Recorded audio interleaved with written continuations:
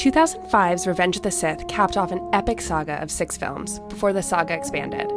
It seemed the world was waiting with bated breath to find out exactly how Anakin became Darth Vader.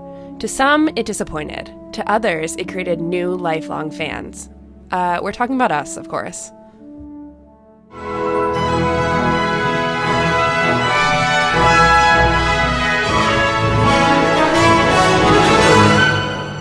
Welcome to Sky Talkers, This Galactic Life. Here are your hosts, Charlotte and Caitlin. Hello, and welcome to Sky Talkers. I'm your host, Charlotte. Hello, everyone. I am your other host, Caitlin, and OMG, Revenge of the Sith. We're here. We are here. We have arrived. And I can't believe we're already at Revenge of the Sith. I know, me neither. And it honestly feels like we're almost done with the Machete series, and I'm kind of sad about it. I know, but we still have 2 more films. I know. We're not we're over halfway done. But it's weird because Machete series, I'm just automatically like, oh, Return of the Jedi is next, and then we're done. I honestly might pop it in after we were done recording. Return of the Jedi is my favorite Star Wars movie, and I have avoided watching it since I knew that we were going to do this series. So for a long time, and I have been itching to get to Return of the Jedi. So I am super excited. The payoff is going to be really good. It's going to be so good. But today is all about Revenge of the Sith. Yes, indeed. But before we do that, we have a good chunk of housekeeping to get through. So if you'll bear with us, we have a lot of fun announcements that we need to tell you all about. So Charlotte, do you want to start with our first and biggest announcement? We have joined forces with Unmistakably Star Wars and Jonah Marie Macias of the Wookiee Gunner and Rebels Chat to bring you a whole new network. I'm sure you've seen it all over social media, but basically we have all come together to create a network called Star Wars Escape Pods. And honestly, we couldn't be more excited about this collaboration that's happening. Basically, all you need to know is that all those awesome shows that I just mentioned will be available on one feed, the Star Wars Escape Pod feed. But our feed will remain, and you can, if you're subscribed to this feed, it's all good, but you can go get some more content over there. Yes, so it's all good in the hood. If you're subscribed to our main Sky Talkers feed, you don't have to do a thing. You're still good to go. But we would encourage you to go follow Star Wars Escape Pods on Twitter. Check out their website, our website, not their website, our website. It's still under construction. So, it's not perfect quite yet. As most of you know, we were a part of the Assembly of Geeks podcasting network when we first started this podcasting journey. And don't worry, there's no bad blood. Nothing happened to cause us to leave that network and join this network. Charlotte and I just saw this really great opportunity to be a part of a network that was exclusively all about Star Wars. And for us, that was really exciting. And so that's why we decided to make the journey over to Star Wars Escape Pods. But we still love everyone over at Assembly of Geeks. And they actually just launched a new show called Geek Supreme. So you guys should definitely go check it out. It's a lot of fun. So if you have any questions about Star Wars Escape Pods, please don't hesitate to ask us and we will tell you what's up. And we also recorded on Unmistakably Star Wars a couple of days ago with Jonna Marie and Devin and Eve, a episode all about friendships in Star Wars. And it was so much fun to record. So you guys should definitely go and check that out on Unmistakably Star Wars. And we talk a little bit about why we wanted to start this new network in the first place. So that would be a great place to hear a little bit more about our vision and our goals for this new network that we have created and we are so excited about. It's so exciting. By the way, the Twitter is We Are Escape Pods. Oh, so yeah. That would be follow. Helpful, wouldn't it? Yeah, I know. Go and follow. We got to get that following up. So the next announcement that's super, super, super exciting is you all know that Rebels is coming October 16th. The new season, the last season. We're all going to cry. It's going to be great. I'm not ready. I'm totally ready. I'm ready, but I'm totally ready. I'm so excited for more Star Wars content. Yeah, I am really excited about that. We're not going to really talk about it right now on our channel, but the confusion of this schedule has messed with my head. I don't get it. I know, it's really confusing. But anyway, we obviously are really excited about it and want to talk about it. So we're launching a mini series within Sky Talkers called Fulcrum Files, where we will record an episode after every episode and get into it and discuss things, have some friends on. It's going to be awesome. I mean, no, it's not really going to be that awesome. No, I'm kidding. It's going to be so great. We are really excited. One of our very first episodes was actually talking about the Saw Gerrera episode of Rebels. So you can go back and listen to that if you want. But we had a really fun time talking about Rebels. And of course, we covered the end of season 3 as well on our show. But to come back for season 4 with a dedicated Fulcrum Files show all about Rebels, I'm really excited for it. It's going to be a lot of fun. And we got some new art for that show. So a new logo created by Melissa Thomas at Melty Arts on Twitter. And you can head over to our website if you want to catch a sneak peek of it before it kind of launches. So we're really excited. We don't know what the schedule of that show is going to be quite yet. See my earlier comments of confused about the Rebels schedule itself, and you'll understand why we're not sure when Fulcrum Files is going to premiere. But it'll be around October 16th. Yeah, so that's happening. And that's obviously in addition to our every other Saturday show. Mm-hmm. That's not replacing. It's just an extra bonus. So the next thing on we have a lot of news. I know. It's a lot. But the next thing on our list is we are super behind on our Patreon bonus in addition to Stars of Star Wars. Yeah, Stars of Star Wars series. But at the same time, we're still going to ask you to vote for what Hayden Christensen movie we should cover. So as you guys might have known, we are doing these free, side note, free on our Patreon page, recordings of us talking about movies by actors in Star Wars. So Stars of Star Wars movies. Yes. So this week it is Hayden Christensen because Revenge of the Sith is Hayden's movie. And so the ones that we have chosen, so there's a poll on our Twitter. A, Life is a House, or B, Shattered Glass. Very different movies. Both equally amazing. Yeah, they're both really good, actually. If you haven't watched either of them, you should. And I haven't watched either of them in a really long time. So I actually, for all of our polls so far, I've had a preference for what movie I want picked, but this one I really don't.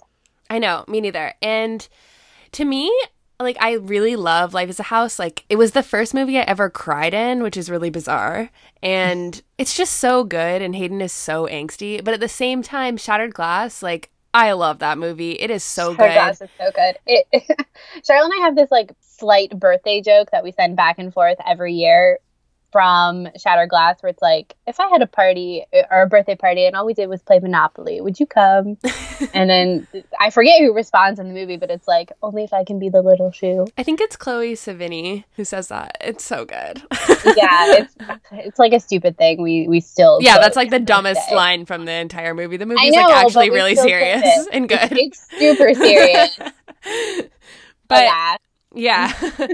And so if you want to go back on our Patreon, you can listen to the episodes we have actually recorded of our Stars of Star Wars series, where we covered Moulin Rouge with Ewan McGregor from The Phantom Menace. And then we covered Corvette Summer, Mark Hamill's movie from A New Hope. And at some point, we will record Carrie Fisher's Postcards from the Edge and Natalie Portman's The Professional. The Professional, yeah. We will record Natalie Portman's The Professional. It will happen. We promise. It'll happen soon. Don't worry. There's just, as you can tell, there's a lot going on. There's a lot of Star Wars. There's a lot of stuff. So. Yeah. Mm-hmm. Yep. But I think we have done enough housekeeping, and it is time to talk about Revenge of the Sith. Yes. Okay. So in part 1, as we usually do, we're going to be talking about the story of Revenge of the Sith. And in part 2, we are going to be talking all about the characters. And in part 3, it's kind of our catch-all where we answer some Twitter questions, go through some emails, and kind of get at what we didn't discuss previously. Okay, so without further ado, let's get started.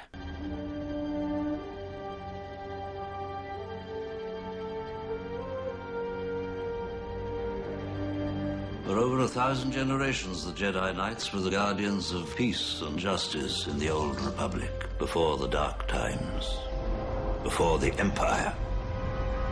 A young Jedi named Darth Vader, who was a pupil of mine until he turned to evil, helped the Empire hunt down and destroy the Jedi Knights.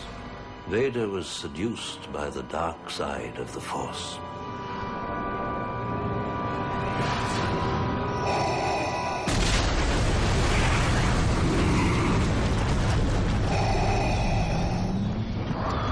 Lord Vader. Yes, Master. Rise.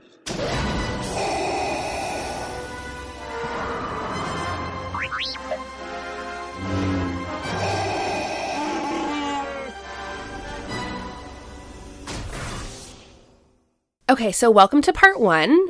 Here we're going to be talking about the story. So we're in an interesting position because right now we're deep within the flashback section. Flashpass. The Flashpass? Disney World? What? the flashback section of the Machete Order. So as you guys might have known, we've been doing the Machete Order by starting with the Phantom Menace, and then 4, 5, and then 2, 3, and then 6, and then 7. And right now we are deep within the flashback sequence, right? So basically this episode is interesting to me because we're coming off of watching Attack of the Clones. So it's like basically as normal as it could be in terms of watching sequence, right? Mm-hmm. Yeah, absolutely. It's weird because I don't really think about Revenge of the Sith in relation to Machete Order when we're coming into it, if that makes sense. Like when we put it in, because we've just come out of Attack of the Clones. I think about too. It, yeah. I think about it a lot more once we'll move on to Return of the Jedi. Yeah. I think we'll be referencing it a lot in Return of the Jedi. Yeah, exactly. Because there's just so many themes in Revenge of the Sith that reflect really well in Return of the Jedi, just because it's the turn in Return of the Jedi is the return. So return. Yeah, I mean that's the point. So, how does it feel coming from Attack of the Clones, though? And do we get a sort of continuity with these characters?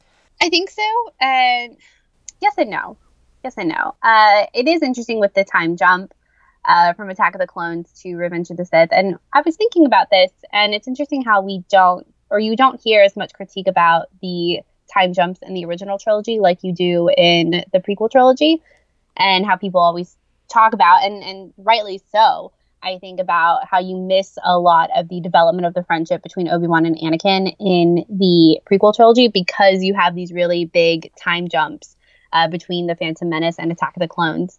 And you have a much smaller time jump between Attack of the Clones and Revenge of the Sith, but we're missing out on the whole Clone War. Yeah. I mean, of course, we have the TV series, but, if we're talking just about movies here, we are missing a big part of what bonded them as brothers.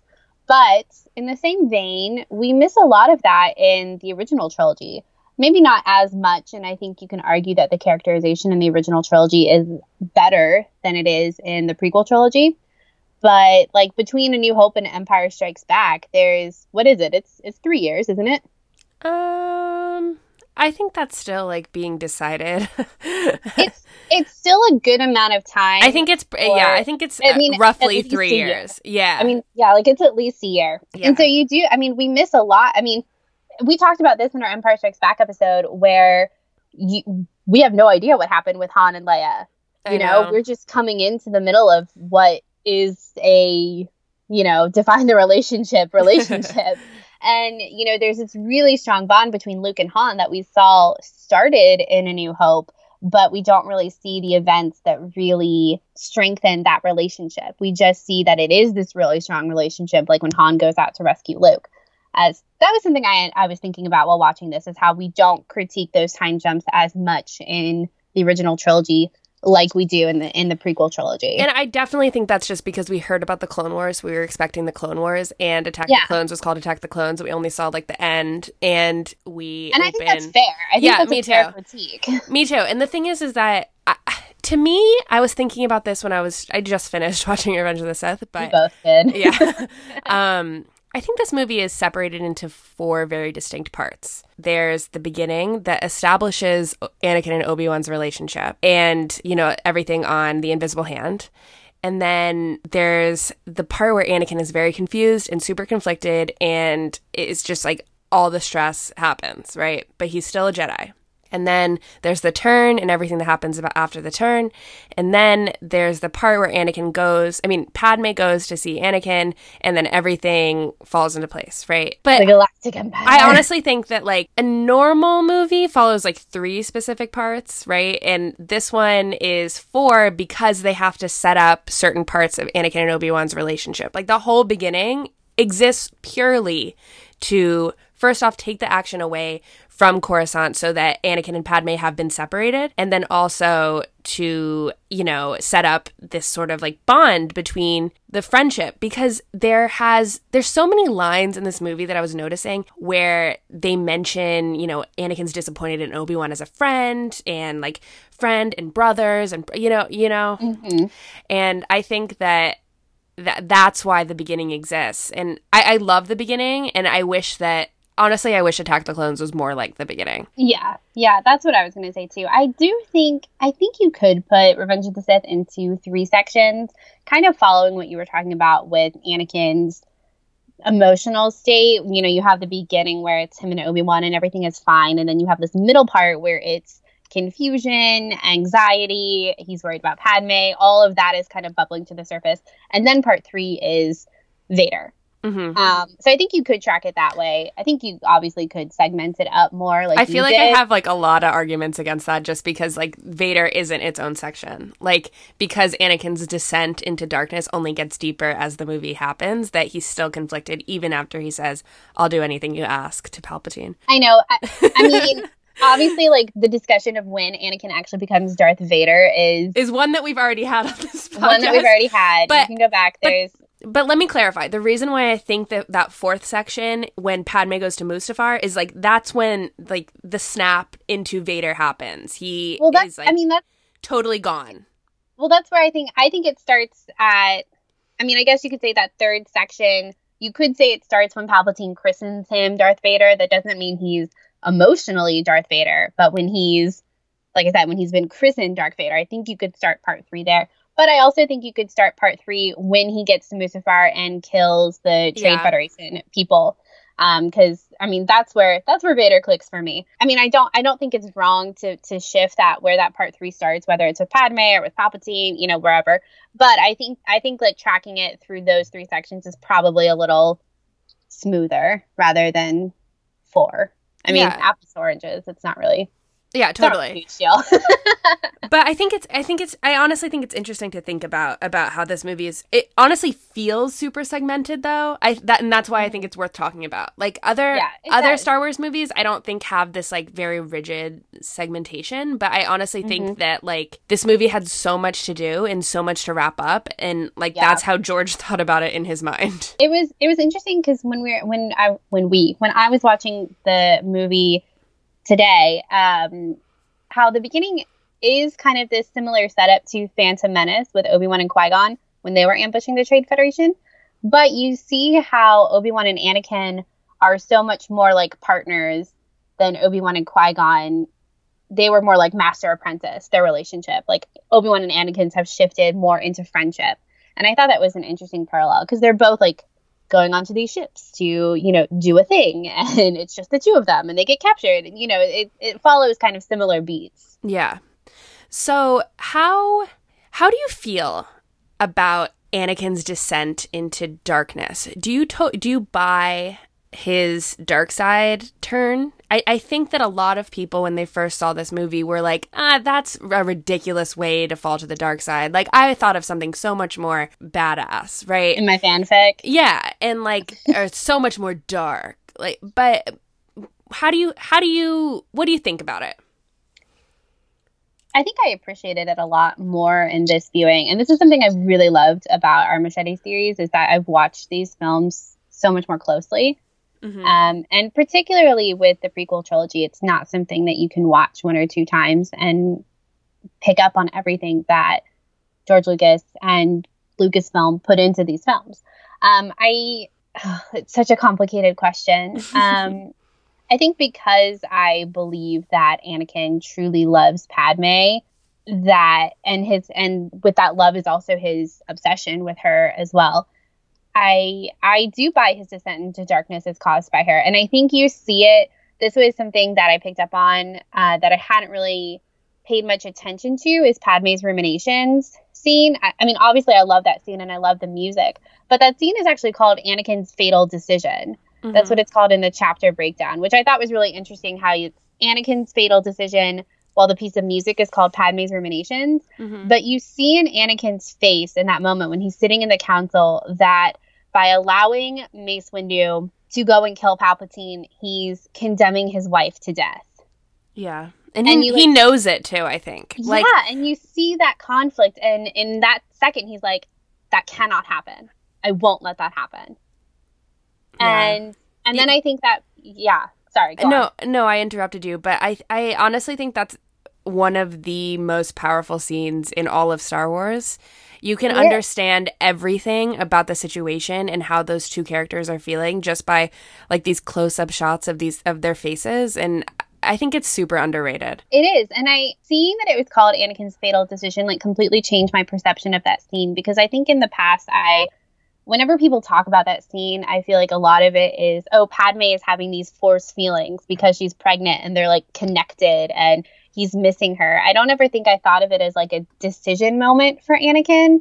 I don't know why, but even with the tear, he cries. I mean, like it's very intense, and then he like runs away. It is really intense. Yeah, it just clicked a lot more for me in this viewing. And then also when he is with Palpatine and he's being christened Darth Vader, when he goes onto his knees and he says, I will do whatever you ask, you see such remorse in his face. And then he puts his head down and Palpatine says something like, I feel the dark side or whatever. And then when Anakin lifts his face again, it's like all dark side. It's like he can feel the dark. It's like he's allowed the dark side to take over. Yeah, I completely, like, that whole thing, and that scene, too, where he's like, just help me save Padme's life. And it's, like, it's very sad because, and then Palpatine is, like, such an, I hate him so much. Or he's like, the power to achieve death. Like, it's only a power that one has achieved. And it's like, honestly, like, that's not what you said. But that was a really good Palpatine impression. Just gonna slide that in. And I just like it. I every time I watch Revenge of the Sith, I feel sadder, and that's not a word, more sad for Anakin. And I feel the weight of all the world on his shoulders, and everything is working against him. It's just so sad to me. Like, yeah. He doesn't know what to do. Yeah, and like even I was struck by the scene where Obi-Wan asks Anakin to spy on the Chancellor. And I think this is a really good scene that, again, I don't think enough people talk about, where Anakin's like, that's treason. Like, I don't want to do that.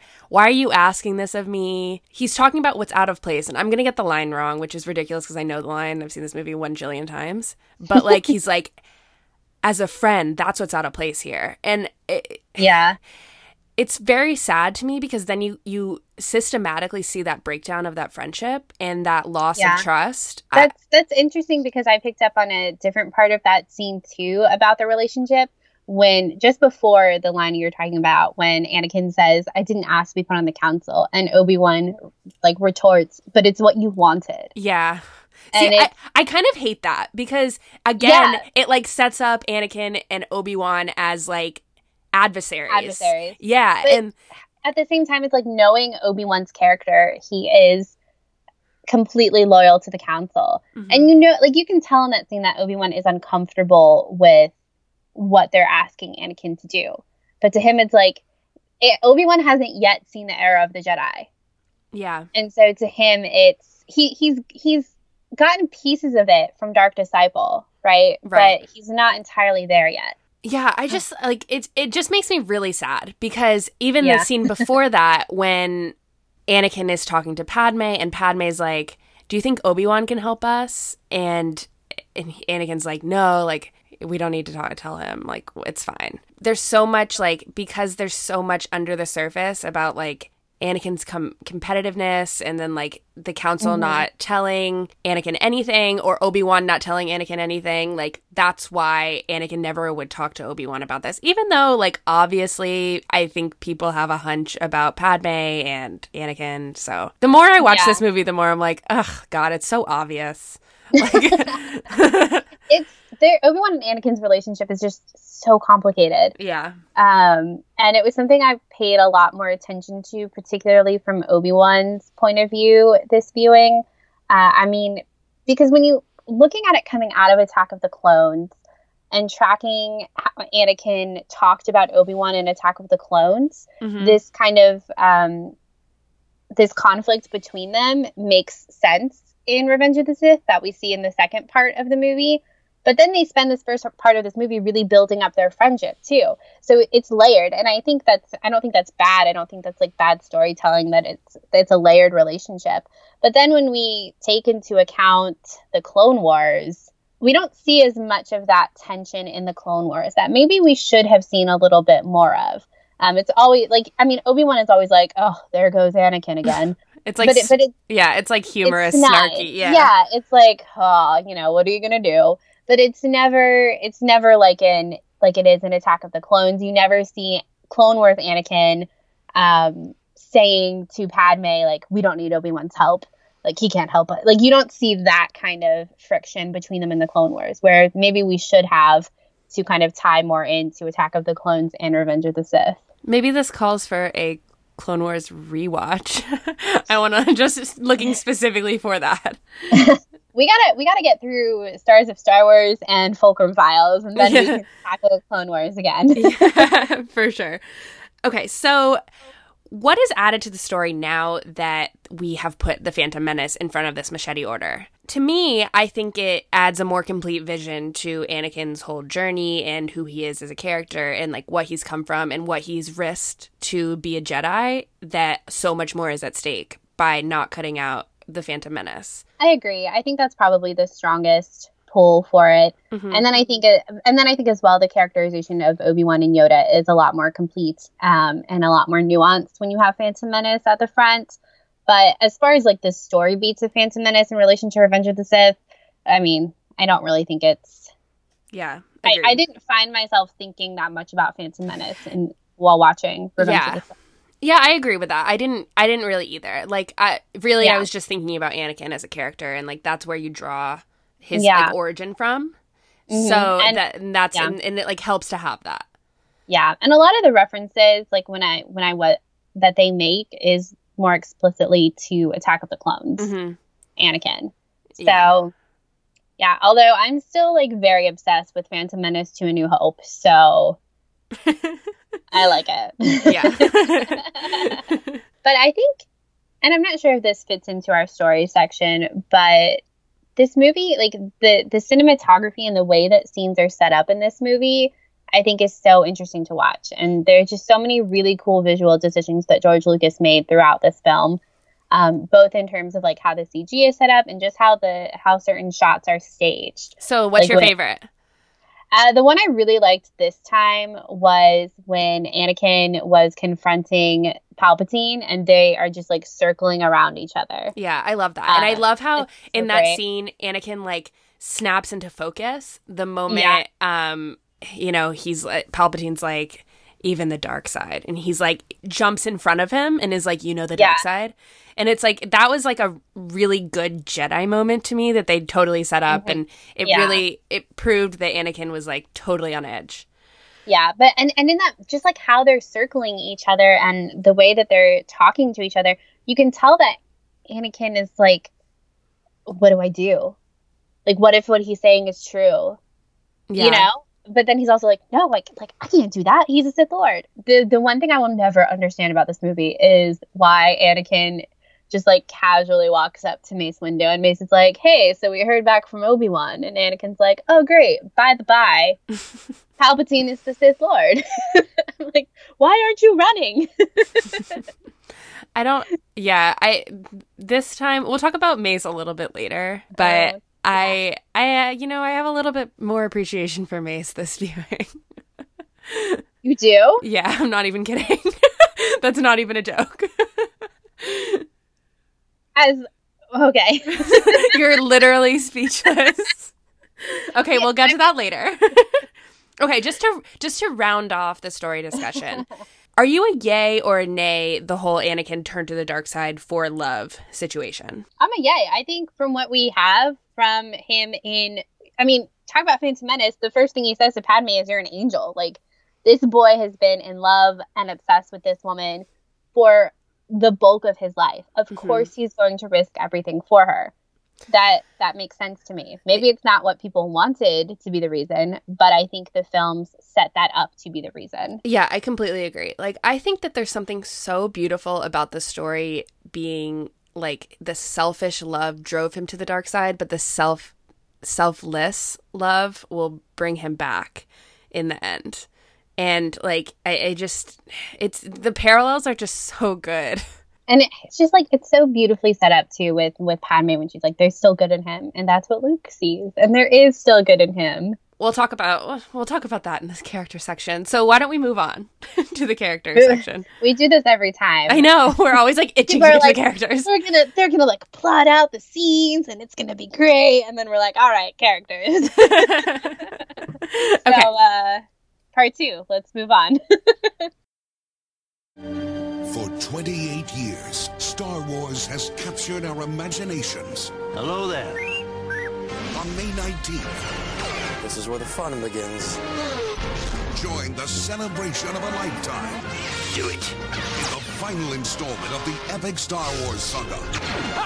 Destroy the Sith. We must. Star Wars Episode 3 Revenge of the Sith, rated PG-13. The saga is complete May 19th. All right, here we are, part 2. Characters of Revenge of the Sith. So, Charlotte, I'm going to give you a challenge here. You can't talk about Padme for this first character. All right, I won't. It's fine. Who do you want to talk about first? Let's talk about Palpatine. Okay. I can't ever get over how many strings Palpatine is pulling in the back He is here. a freaking puppet master. Yeah, and like with every watch, you're like, oh my god, Palpatine totally set that up. Ugh, Palpatine totally set that up. Oh my god, Palpatine is so evil.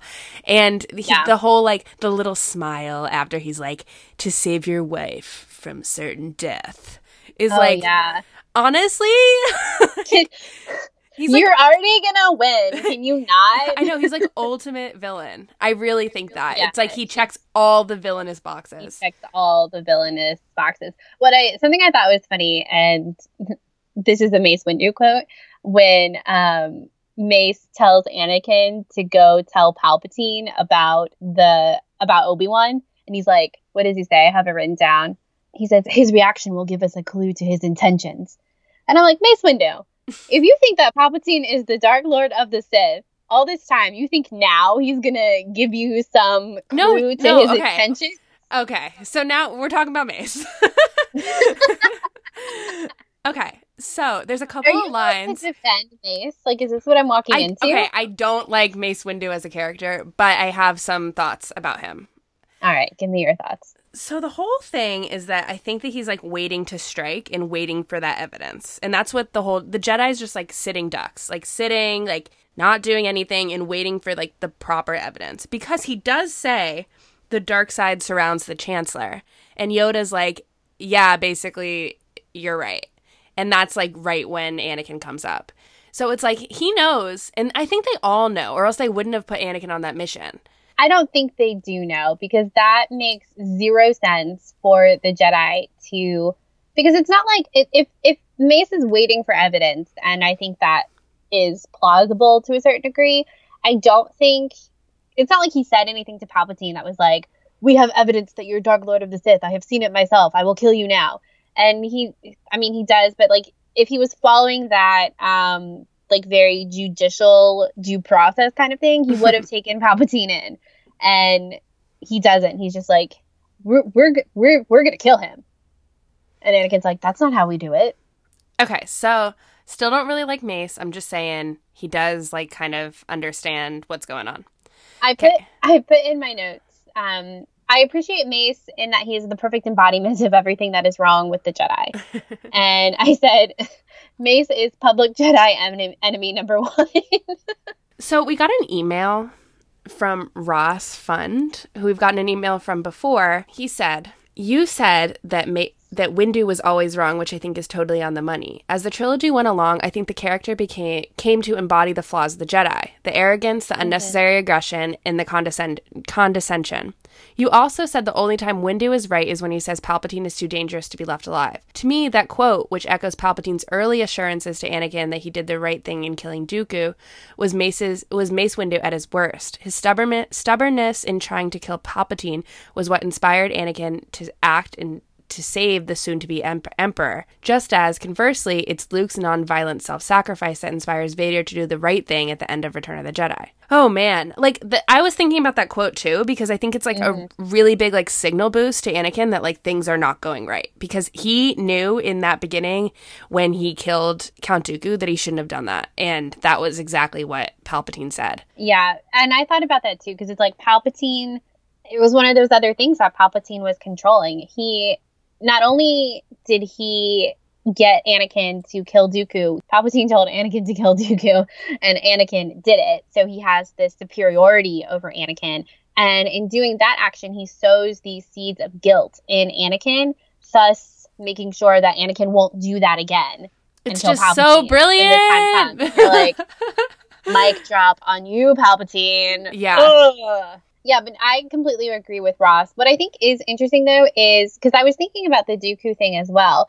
And I was like, it's not what the Jedi do. But then in Dark Disciple, that was what they were doing. They they assigned Quinlan Vos the task of assassination. So it's not outside of their realm of possibility, and it's not something new. And Anakin knew that was going on in Dark Disciple. Exactly. So that's why Dark Disciple is so good, because it really does set up things, which it's so good. All the Clone Wars era stuff really does set up Revenge of the Sith in the best light. And it's not like Revenge of the Sith needed that propping up either. I really think that it's a good movie on its own. It's what made me a fan. It means everything to me. I love Revenge of the Sith. But like everything that we've gotten from the Clone Wars and the novels and comics and everything that relates to the Clone Wars really does make Revenge of the Sith so much deeper and so much better. Even the novelization, which Caitlin has not finished. I have not finished, but I'm reading it, and we're going to do a whole episode on Revenge of the Sith novelization. So this was my consolation. Everyone just sit down, okay? Calm down. I'm just going to pull that I'm in graduate school right now. I'm busy. All right. Okay, I'm trying. Crap, I forget what I was going to say. Well, what character stood out to you the most in this viewing? I feel like I had something to say about Ahsoka, honestly. Oh, Dave Filoni. Close enough. Dave Filoni stood out to you the most in this viewing. When you were talking about the Clone Wars connecting to everything, I always think about this interview with Dave Filoni. I think it's from like the second season of Clone Wars or something, where he's talking about how it's so hard in Clone Wars because Anakin can never meet General Grievous because of that one stupid line Anakin said in Revenge of the Sith, where he's like, "You're shorter than I expected." And Dave, in this interview, was like, "I just wanted them to battle, and they can't because of that line." And so you get Ahsoka battling General Grievous. Yeah. Anyway. I love it too. I think that's it's so good. And like I think there's so many, isn't there like a door shuts and General Grievous is on the other side and then Anakin's on, like it's like there's so many close calls, and I love that like little tidbit. Yeah, I think Dave was disappointed in the beginning of Clone Wars, and then he was like, all right, I'm gonna make this fun. As you should. Yeah. But the character that stood out to me was Obi-Wan. I felt so sad for Obi-Wan, particularly in the end when, I guess because I was just thinking so much about their relationship and how layered the relationship between Obi-Wan and Anakin is between Attack of the Clones, Clone Wars, and Revenge of the Sith. And even, what we see in A New Hope, how Obi-Wan talks about it and how like hurt Obi-Wan must have been, like deeply hurt. And the scene that really got me was when he's watching the security recordings and Palpatine says, "Rise, my new apprentice." And you could like see this moment in Obi-Wan's face where he's like, "No, that's my apprentice." Oh, I've never thought about that. Like, oh, like that's the ultimate slap in the face. Oh my God, I'm having a moment. I know, and it's like I feel like we always think about this relationship from Anakin's point of view and how frustrated Anakin is with Obi-Wan. And I think, I said I didn't really think about Phantom Menace a lot in this viewing, but I'm talking about it a lot. How Obi-Wan came to be Anakin's master. These two have been through so much together, and Anakin even says that Obi-Wan is like a father to him. And just like, man, it's hard. It's deep. It hurts. It hurts so bad. It hurts. Yeah. It's like, that's my apprentice. Like, you don't get to do that. The thing that gets me the most about this movie is Anakin and Obi-Wan's last meeting in the hangar bay. Discuss that. And Anakin's like, he apologizes. He's like the most honest ever. And then Obi-Wan leaves. It physically hurts me because if Obi-Wan was around on Coruscant during all this, none of this would have happened. It's like Palpatine had to interfere and move him to Utapau and make like a weird like nothing conflict on Utapau so that he could go there. And take Obi-Wan's apprentice. It's so sad. Okay, so can we talk about Padme now? Yeah, let's talk about Padme. Okay, so I think we need to like delve into this. Does Padme really get fridged in this episode? I'm gonna let you start that answer.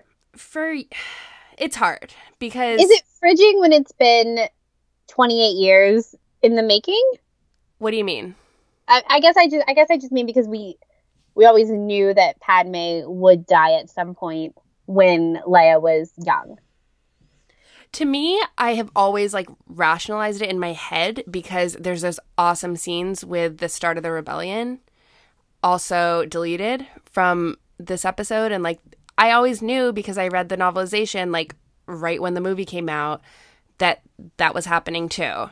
And I kind of, because I'm a hopeless romantic, I kind of enjoyed seeing, and maybe I'm like a bad feminist for saying this, but I kind of enjoyed like those intimate moments between Anakin and Padme, like in their apartment, like, you know, there's a lot of things that I really enjoy about like this relationship and coming to this point, like the intimacy, like behind the giant pillar in the Senate, her even brushing her hair and talking about how love has blinded him. Like it's a huge, where they're going to set up a nursery. And yeah, it's like a huge foreshadowing moment for the end of the movie because love seriously does blind him.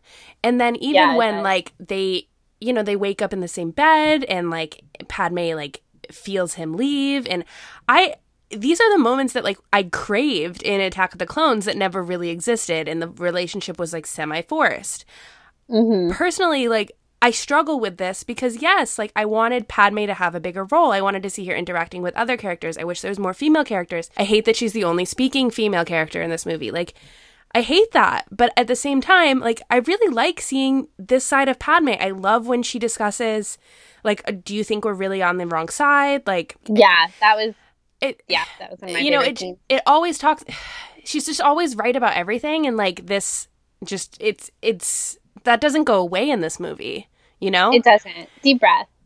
Yeah, need a deep breath. Because, like, it's really hard for me to say that because, like, I understand where people are coming from. Like, they want Padme to be, like, fighting in the Senate, like, you know, fighting tyranny against Palpatine. But, like, I think that she's just as much of a part of the plot as Palpatine's plot as anyone else. And that's what she's supposed to be doing. Yeah, it is. It's kind of like, it's one of those things. It's like, yes, we want more strong female characters, and in the case of Revenge of the Sith, we wanted to see more of Padme taking an active role in the forming of the rebellion and the rejection of Palpatine, but that doesn't mean you can't enjoy and appreciate the part that she did have in the movie. And at the end of the day, the movie was about Anakin. For better and for worse, the movie was about Anakin, and in order to sell his descent into dark side, you had to amp up his love for Padme and their love for each other. Mm-hmm. And I was thinking about this while I was watching it. I was like, we all love the Seeds of Rebellion scene and wish it was in there. What would you take out to put in Seeds of the Rebellion? I don't know. I honestly don't think it flows really well because of the amount of segmentation that we discussed in this movie. Like, I honestly think that, like, it's a really good bonus that we have in the novel and the deleted scenes. Yeah. I just have to stop because I'm not going to be able to edit this out, but the people above me are, like, being so loud in my apartment. I just heard them. Yeah. I just heard it. Okay, so everyone needs to know that... Whoops. They're chiming in. Yeah. They love Padme too. Yeah. Anyway. It's such a hard discussion. It's because you love her character, but you also love her character. I mean, like you said, like the Anakin Padme relationship is important to the movie. I also I feel very deeply about the fact that, like, Padme is a flawed character and it's okay to have flawed characters. And, like, it's 100% okay for her to, like... Be upset and, like, and, like, cry and, like, take drastic action to, like, go see her husband on Mustafar. Yeah. And, like, I think that, like... I actually genuinely like the scene where she cries over the burning Jedi temple. I think it's, like, a really... It's, like, it's a serious moment where it's, like... If you what know, is happening? Yeah, like, you know this character who's, like, so strong, who, like, you know, led I'm so tongue-tied over feeling so passionately about this. Like, no one can deny that Padme is smart, resourceful, brave. She is all these things, and the other movies have showed it to us. What we haven't seen is her more vulnerable side, and this movie shows it to us. And unfortunately, it is at the expense of seeing her brave, her smart, her strong side too, in, like, the political arena and in the, you know, kind of like the Battle of Geonosis arena, a play on words, because that actually was an arena. But I mean, like I said, I think for Anakin's descent to darkness, we had to focus on this side of Padme in this film. And thinking about Seeds of the Rebellion and scenes like it, I don't know where they would have gone into the film and fit, as much as I love them. I know.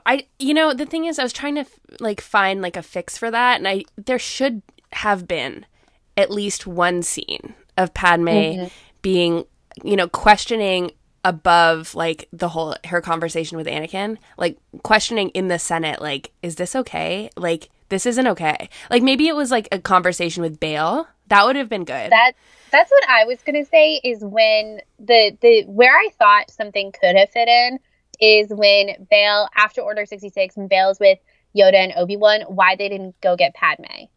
Yeah, see, that's an example of, like, George Lucas, like, not putting that in and, like, kind of giving that character the short stick. And and that's frustrating because that would have been really good. Yeah, because then she could have said something about the rebellion, or this is what I think we should do in the Senate. These are the action steps we need to take. Mm-hmm. And then you could have changed the scene where it's like after they leave the ship, that's when Obi-Wan approaches Padme to ask about where Anakin is. Yep. But no. So it's like I struggle because, like, obviously I want more Padme. Like, I want Padme to be all the things that we saw before, but I actually, like, kind of like this Padme that we see in this movie. And you can, you know, fight me on Twitter. Like, that's fine. It's okay. But, like, this is how I feel. I'm with you. I won't fight you on Twitter. Okay, good. I struggle with the whole narrative of, like, Padme was, like, quote, barefoot and pregnant in this movie too. That kind of goes to what we were saying before, but I struggle with it. And, like, but then there's the other side where it's like, I don't know if you guys have read that article that I think it was on sci-fi.com. Maybe I'm completely wrong about that, about how the whole medical system, like, completely failed Padme. And I always think about that because it's like she was brought to, like, this crude facility on Paulus Massa, and, like, I don't know, and no one really knew what to do with her, and it's just kind of sad. But yeah, that's it. That's me talking about Padme. All right. So... Wait, no. Last thing. Oh, okay. How did Padme die, Caitlin? Don't. That's like, when did Anakin turn to the dark side? You know, I remember the first time I saw Revenge of the Sith being like, wait, what? Come again? A broken heart? But they never say that. They never say that. The will to live. Yeah. It's weird because if you remember when we were watching Star Wars, when I was watching it for the first time with you, we were already deep into fan vids on YouTube. Yeah. And so it's like I had seen all of these things written about Star Wars, like Broken Heart and her death scene and things like that already before I had ever actually seen Revenge of the Sith. So it's like I already, well, that's when I the saw thing that, to I was me. like, I think the narrative that surrounds Padme's death is Broken Heart, but we actually like don't get that at all. She's lost the will to live. Like, where did we get Broken Heart, and why is it like so mainstream? It's really bizarre. When she goes on Mustafar, she says, "You're breaking my heart." Okay, true. She literally true, says, but like that's like a common phrase, right? So it's like it's so weird to me because like I always go back to the whole like she had to die so that Darth Vader could live, and like they're like symbionts and they're connected, and like that's how it worked. Like her life was draining and his life was like beginning in hell. Yeah, I mean, I think visually it sets that up with like the heartbeats thing. But I'm also like the practical storyteller is like Padme has to die. Yeah, that's the other thing is like, well, she can't survive. So yeah, like she does, like we know she doesn't survive in A New Hope, and Leia, the movie is ending, so here we are. Yeah, the movie, like what do you do with her? And at that point, there were no other movies in the works, so it's not like you could have proposed like a Padme spinoff or something like that. So the practical person in me is like we knew she had to die. That sucks, and maybe it shouldn't have been lost the will to live. But there just should have been another line where it's like, I know that the droids are like, we can't explain it. She's dying, right? And then the droid's like, we lost the will to. She's lost the will to live, or whatever, right? Mm-hmm. And I think there should have been a line where the droids are like, we have no idea what's happening. Again, like being like, what the heck? Like this is weird. Or what's happening? Because then it's like it's a little bit more like mystical, a little bit more like fantasy. What would have been interesting is if you had like a shot of Palpatine, like almost like Palpatine was orchestrating her death from afar. Like if you had some kind of like fade in to them where you could have been like from Palpatine to Padme, where you could have inferred that he was still in control and never had any intention of saving Padme. Yeah, I'm quiet because I'm trying to think like if that actually happens. But I think that the shot is just so focused on Anakin and Padme that like, yeah. But then afterwards, you see that like weird smile that like that's what fuels the whole like Palpatine sucking the life out of Padme theory. Yeah, yeah. That really just does one more shot of that. Yeah. Like it really does work for me, and like it's what happens in my head. Like I don't buy like that theory. Yeah. The broken heart thing at all. Like, I think it's dumb. And I don't want that to be the end of my favorite character. Like, I just think that's a disservice. But as you said, they don't actually say she died of a broken heart. Yeah, so, like, that didn't happen. Anyway. So what were your thoughts on Count Dooku in this movie? Probably not as in-depth as yours, because you've been reading the novelization. They're not as in-depth. I feel like we talked about this in our last... Yeah. Was it our last Patreon episode or our last... Yeah, Patreon Sky episode. Talkers? Yeah. No, it's Sky Talkers because they're all Sky Talkers, but our main feed with Attack of the Clones because that's when I had started reading it. Dooku is just a really interesting character. The thing that to me, it's like this movie again underscores that he's just a pawn in Palpatine's plan. Yeah. That look that he gets on his face when, Palpatine's like, do it. Kill him. Yeah. Do it. And Anakin does. Like, he's, like, so shocked. And yeah.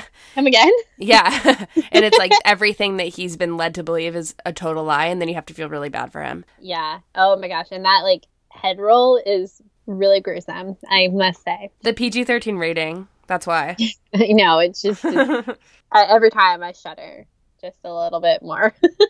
That scene to me always gets me because the music goes away. And it's like, it's just very like the audience has to decide how they feel about it.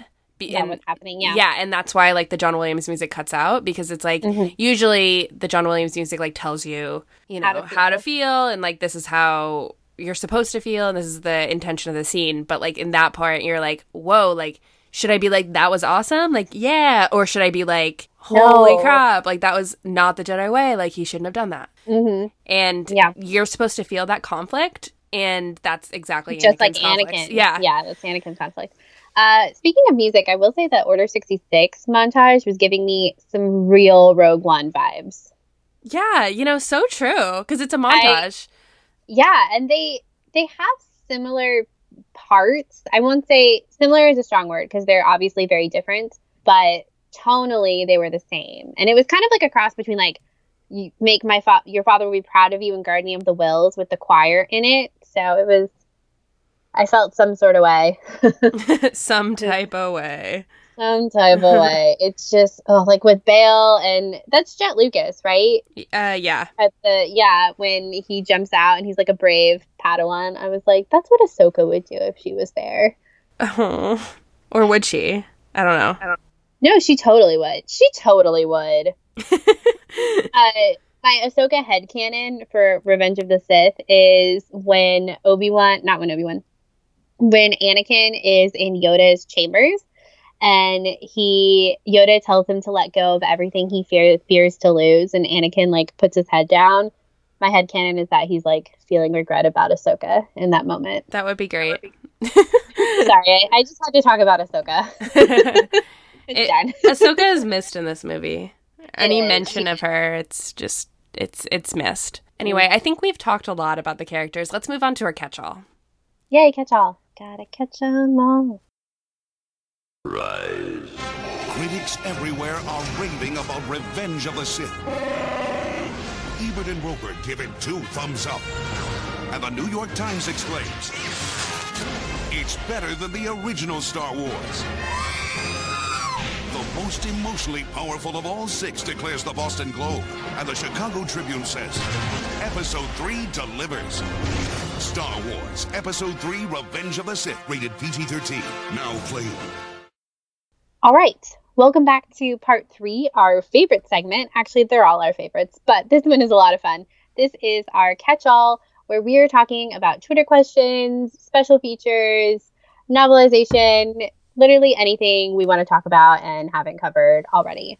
So, Charlotte, what is first in your catch-all? I have a lot of Twitter questions. We have so many Twitter questions. Thank you guys so much. I mean, I feel like because they were kind of in the back of my mind, we like discussed some of them, but I'll go through some that are top of mind. Rob, Rule of 2 Review, at Rule of 2 Review. How do you feel about how the theme of revenge was handled in the movie? I think it was executed very well in terms of Anakin's arc. What do you think, Caitlin? I think so. I mean, I do too. No better way to get revenge on someone than wiping out an entire organization. So they were pretty successful.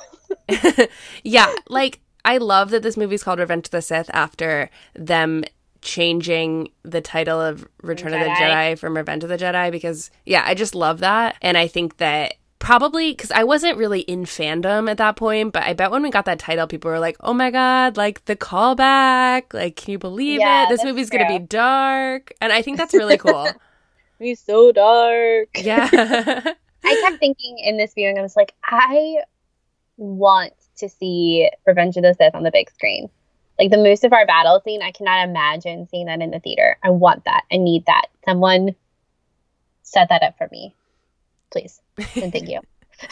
I want to see Revenge of the Sith in the theater again too. I want to see all the Star Wars movies in the theater again. Yeah. It's been a while. Last year. Yeah, Rogue One. Lol. I just have to read this because I think it's so funny. Our friend Nancy at Nancy Pan said, I have burning questions about Anakin. So funny. 10 points for you, Nancy. 10 points. Yeah. Okay. Bendu Walker Ryan asks, talk about the deleted Qui-Gon scene and how you would feel if it was changed, how you would feel it would change the movie if it was left in. It's when he says no, Anakin, right? No, it's the part where Yoda. Okay. Yeah, which I think to me it would have been really good, and it probably would have added to our parallels between the Phantom Menace, and we would have had more thoughts about the Phantom Menace, and it wouldn't have made the Phantom Menace feel so disjointed. But we've gotten a lot of the Qui-Gon stuff in the Clone Wars, so I don't feel like it's missed that much. But I think it actually would have answered the whole, like, an old friend who has learned to communicate with another world of the whatever, right? It just kind of comes out of nowhere. It comes out of so much, like it is out of nowhere, and it would have been really good. Have you had time to commune with Qui-Gon Jinn, Yoda? No wonder you couldn't get Sidious. Yeah, like, exactly. Then Brian Bailey at Balls in Play asks, how does Anakin use the Force choke in the Jedi Temple if he just fell to the dark side moments ago? What did he learn, and who did he learn it from? Is he tapping into raw emotional Force powers? So I thought this question was really interesting because we've seen Anakin in the Clone Wars use the Force choke. However, like, in terms of movie, we've never seen him do it. So, and it wasn't really like that dramatic of a like intro, and there was no discussion about it. So in terms of movie, like, it's like, oh my God, like, there he goes. And I think that you're right. Like, off the dark side deep end. I think that, Brian, you're totally right. Like, he is tapping into raw emotional Force powers, because even in the Clone Wars, when we see it, it's like, he wasn't supposed to do that. You're not really supposed to, like, Force choke anyone, right? That's on the Jedi 10 Commandments of what not to do. Yeah, like, it's honestly, like, not okay, right? I think this ties in nicely to our dark side barometer discussion, where basically, Charlotte and I have an episode where we talk about this, but basically, I don't even know how to explain this. Okay, so basically we're talking about how we talked about how Anakin never actually fully goes to the dark side because he is able to... Still light. Yeah, he's still... Yeah, is able so to bounce back to the light side. Yeah, so it's like a barometer of dark side. So I think Anakin has always had dark side in him, and I think we've seen that throughout the various films. And so I mean, I think now that he like tapped into more of that dark side, his powers have reflected that. And also, I mean, we've seen the Force like move things, and the Jedi have like called things to them with the Force. So I don't think it's that much of a stretch to use the Force for a Force choke. Yeah, me neither. But I do definitely think he's tapping into the raw emotions of like just being new to using this dark side of the Force and like being able to do that. Yeah, and it's like sporadic almost, like coming out of him. Yeah. It's completely fueled by his emotions. It's almost like he doesn't really have control of it. Definitely. Good question. Mm-hmm. So the next one is from Chris Contreras at Beta76. Which scene impacted each of you the most? For me, it's a toss-up between the scene with the younglings and Anakin versus Obi-Wan. To me, I've always been impacted me the most. The one that got the most emotional response from me is Padme and Anakin on Mustafar. But my favorite scene is when Padme tells Anakin she's pregnant, and I just think it's like so pure. I love that scene. This viewing, it was when Obi-Wan watches the security recording tapes. Mm-hmm. That one just like hit me in the gut. Generally in Revenge of the Sith, my favorite scene is when Anakin is walking to kill the Trade Federation on Mustafar. Or no, when he's walking into the Jedi Temple. I love the lighting in that shot. I think everything about that shot is perfect. I love Hayden Christensen's performance. That one like always gets me so excited to see it. But I think, the end of Revenge of the Sith with when Obi-Wan is yelling down to Anakin. Oh, yeah. That one also really gets me. And he like turns away and he looks back and it's like he can't kill him, but he's not going to help him either. And like that must have been the hardest decision. Totally. The other scene that gets me is when Obi-Wan goes to Padme's apartment. I honestly, truthfully don't mean really good scene to keep on bringing up scenes with Padme, but like honestly I really do think that's one of the best scenes because even the transition where Yoda's like follow your what does he say? I don't remember. Yeah, and find him you will. And like then the next scene is like Obi-Wan and I just think it's like so snide. And then finally like all this secrecy, all this everything that builds up to it of, you know, and then Obi-Wan asks, like, Anakin's the father, isn't he? I'm so sorry. And it's like, it's so good. Yeah, and it's like they're devastating. both grappling with what has to happen. Yeah. And it's like Obi-Wan has already knows that Anakin has to die. And he's also taking orders from Yoda, too, at the same time. So it's like, it's a conflict of interest for him as well, but he has to do it. And he even tells Yoda, he's like, I can't do it. Like, you can't ask me to kill Anakin. Yeah, send me to kill the Palpatine. Chancellor. And yeah. Yoda's like, no, you're going to go kill Anakin. Jeez. Dang.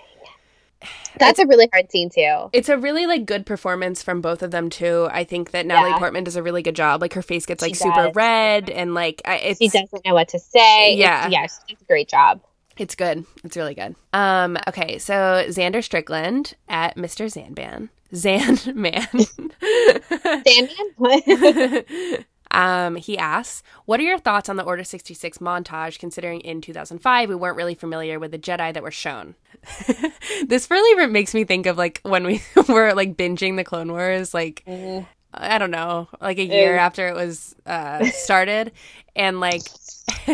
we just popped in Revenge of the Sith one day. Yeah, and had we our were, hearts like, torn out. by the Plo Koon. Oh Little my god. We were like, oh my god, I'm so devastated. And we were like crying. It was really rough. It was really, because you're right. The first time watching Order 66 prior to Clone Wars, it's like, all right, man, really sad. But, like, let's get to that Mustafar scene. I know it's coming, you know? But, oh my gosh. And, like, Ki-Adi-Mundi, and all I kept thinking, do you remember that episode? It's like Siege on Ryloth. It's not Ryloth, but it's like where Anakin and Ahsoka are scaling the wall, and they, like, have a count of how many droids they kill, and they're, like, competing with each other. And Ki-Adi-Mundi's like, I would never do that, but by the way, I beat both of you. I love that. And then he dies, and but seeing Plo Koon crash was heartbreaking. I know. It's too much.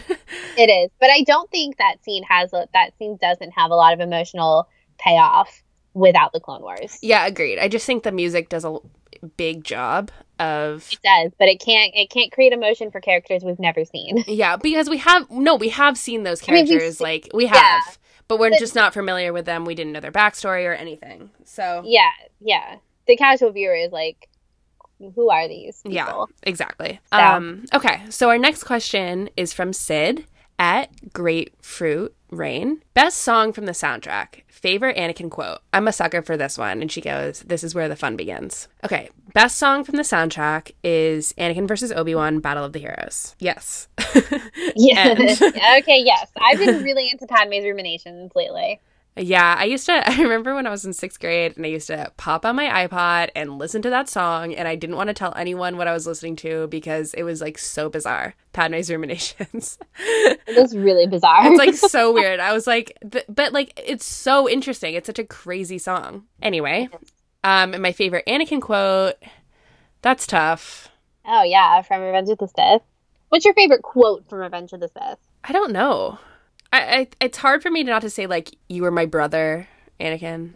I loved you. Yeah, exactly. My think... favorite is democracy. Oh, this is how liberty dies with thunder supplies. Yeah, okay, yeah. It's That's perfect. Yeah. I love Obi-Wan in the beginning when he's like, Sith Lords are a speciality.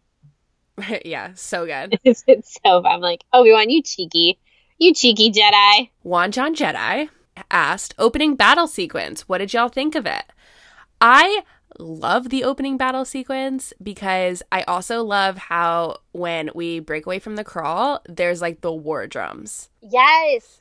The war drums were so good. And it's, like, it's such a signal to me. I mean, like, obviously because they're war drums, but, like, they're in a war. Yeah. And it's weird because you know that technically the war ends in this movie. But the terror has really only just begun. Mm-hmm. War! The Republic is crumbling under... But I love the opening battle sequence. It is perfect CGI. Like, honestly, it has held up. So good. It's so good. It's amazing. Yeah, I love it. And I love how casual Anakin is about everything in these like high stress situations. And you see that too in Attack of the Clones when him and Obi-Wan are chasing Zam Wesell. And you see it now in this era too. He's like, "Don't worry, Master, I'll save you." And she's like, "I'm gonna get the buzz droids off," and just, you know, scrapes him off.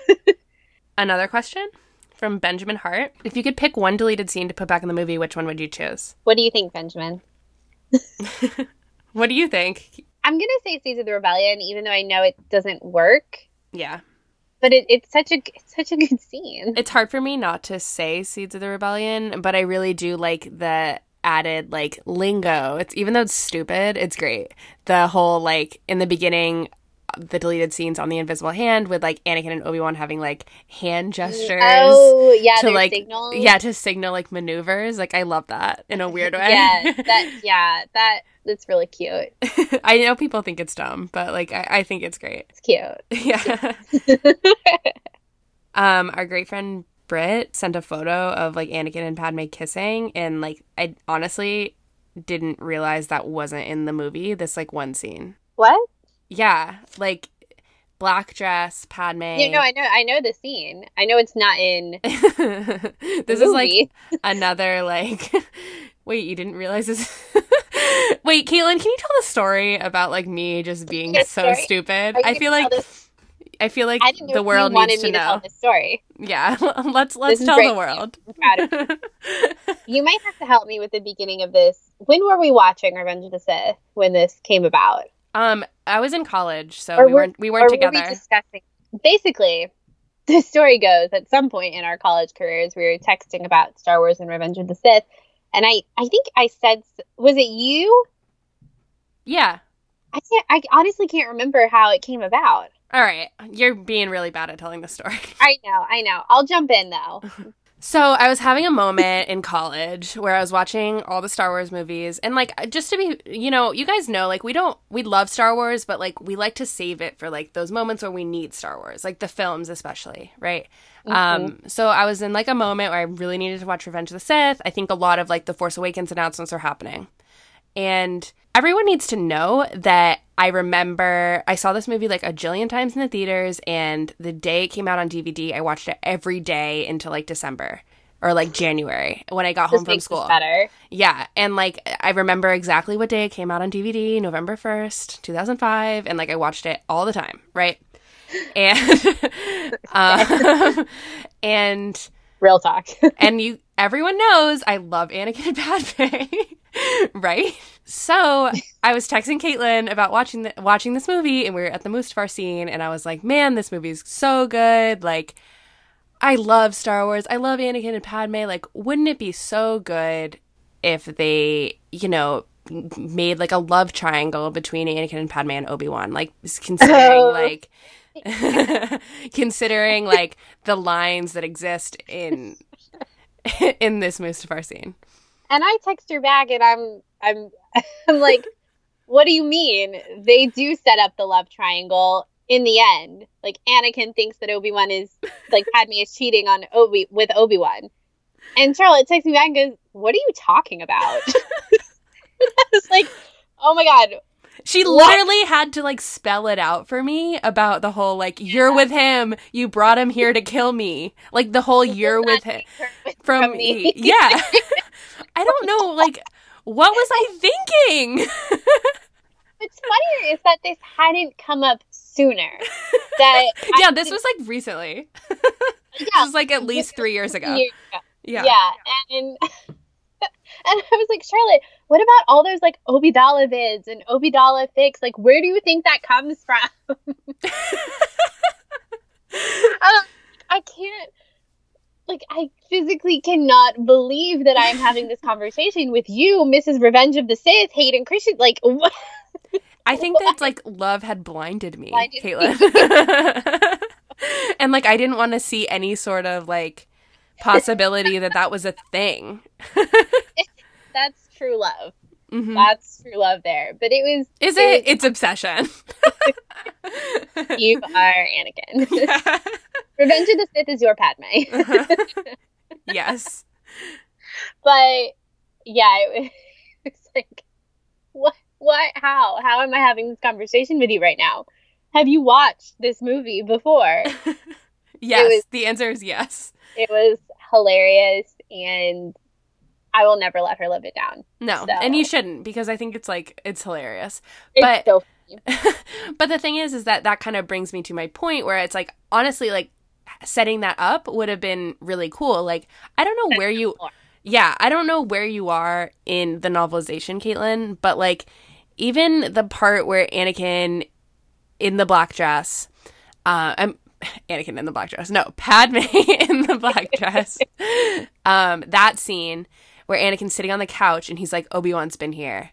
And, like, there's this deleted scene between Padme and Obi-Wan that I think would have been really good, and it would have, like, lended to that love triangle a little bit more. And I honestly wish that we got that, and that set up a whole different component of jealousy for Anakin.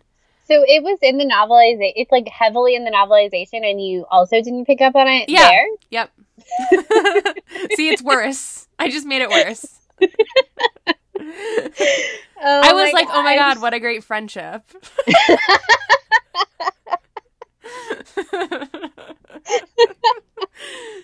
Oh, I die. I'm dead. So funny.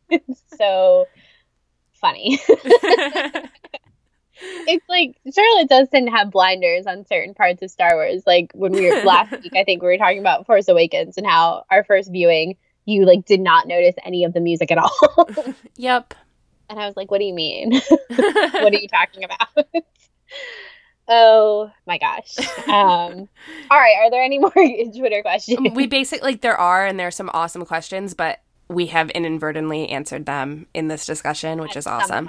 Yeah. Yes. So thank you so much for sending in those questions. We love getting them, and we love talking about them. So when we have the return of our embarrassing Star Wars stories. Yeah, exactly. So like when we have the Return of the Jedi one, send in some questions because we'll definitely get to them. Yes. Also, I will say in Revenge of the Sith has some really great bonus features aside from the deleted scenes. It has that making of a scene bonus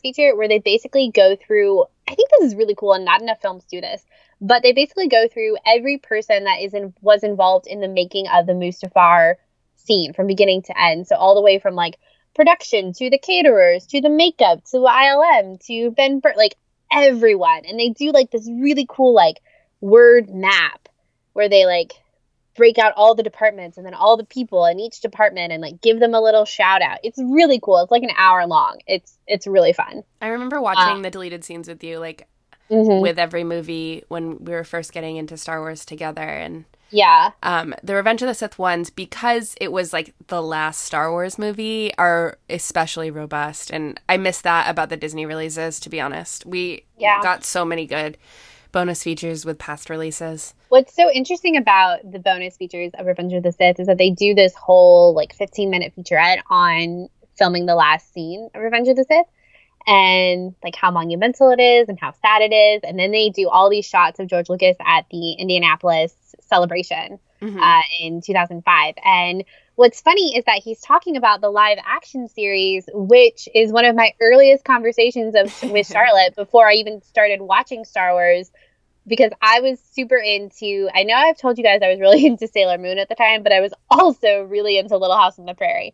So Charlotte and I don't know if we had like a deal or something, I don't know, but every day at lunch we would sit at the end of the table in the cafeteria and I would tell her about the last Little House on the Prairie episode I watched, and you would start telling me about this live action Star Wars series that was just around the corner. I was like, Star Wars isn't over. And here we are.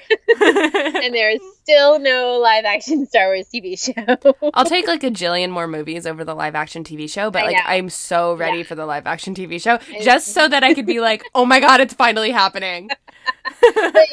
It's so funny because he at the Indianapolis, it's interesting because of the Indianapolis celebration, he's talking to the crowd about it. So it's like it was really far in development. Yeah. You know what I mean? No, it's like it was a thing, Caitlin.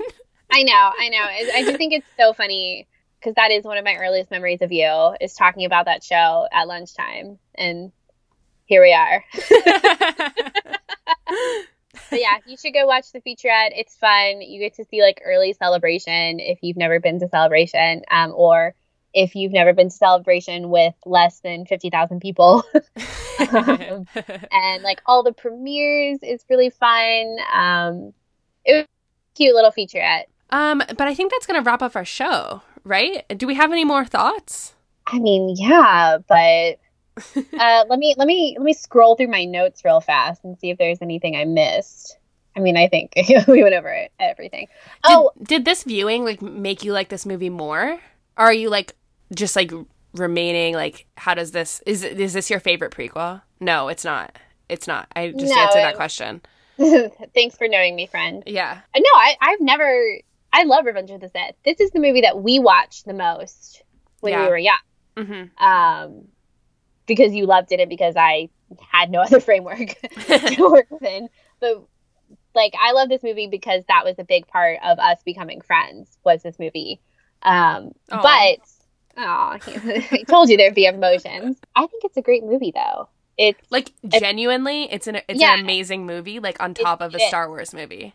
It is, and like all the cinematography in it, the visuals, the music, a lot of the character beats. Like, if you don't like the dialogue in Revenge of the Sith, make sure you focus on facial expressions in Revenge of the Sith, because they are so telling and so nuanced throughout all of the characters in this film. Mm-hmm. And it's really great to watch. And I think it goes back to, that's how George Lucas likes to tell stories. It's through visuals and through sound, not necessarily through dialogue. At least not in this iteration of Star Wars. Mm-hmm. And I just have to give a little shout out to R2-D2, because I feel like we haven't really talked about him. And that droid is so great. And I never noticed that he picks up on Anakin, like something being off with Anakin after Anakin goes to see Padme for the first time, after he's turned to the dark side. Yeah, he knows. And C-3PO is like, R2 like chirps something, and 3PO is like, oh, well, he's very stressed. And R2's like, I don't know. Yeah, he knows. And then he does. And then with Padme, when they're leaving Mustafar, he like stays by her side. Aww. I know. And just something I thought was funny too is in the beginning when they're trying to get the elevator shaft to turn off, and I'm like, R2 is like the smartest droid in the world. He has a freaking jetpack, but he doesn't have like a volume button or like a mute I know. button. It's so funny. Or like even just like internal speakers. I know, it's so great. And it's like, okay, R2, honestly, like you're not inexperienced here. Yeah, you're a spy. No, my favorite thing is like when he comes to rescue from the ray shields. He just comes in like screaming, rushing in. I love R2-D2. He's great. Oh my gosh, he's so great. And then at the end, when Bail is like, oh, and wipe the protocol droid's mind. And R2's like, haha. Yeah, he's not even like, oh, like he's like, ha. It's so funny. What a great droid. Yes. All right. I think wrapped up everything. Okay, I'm ready for Return of the Jedi.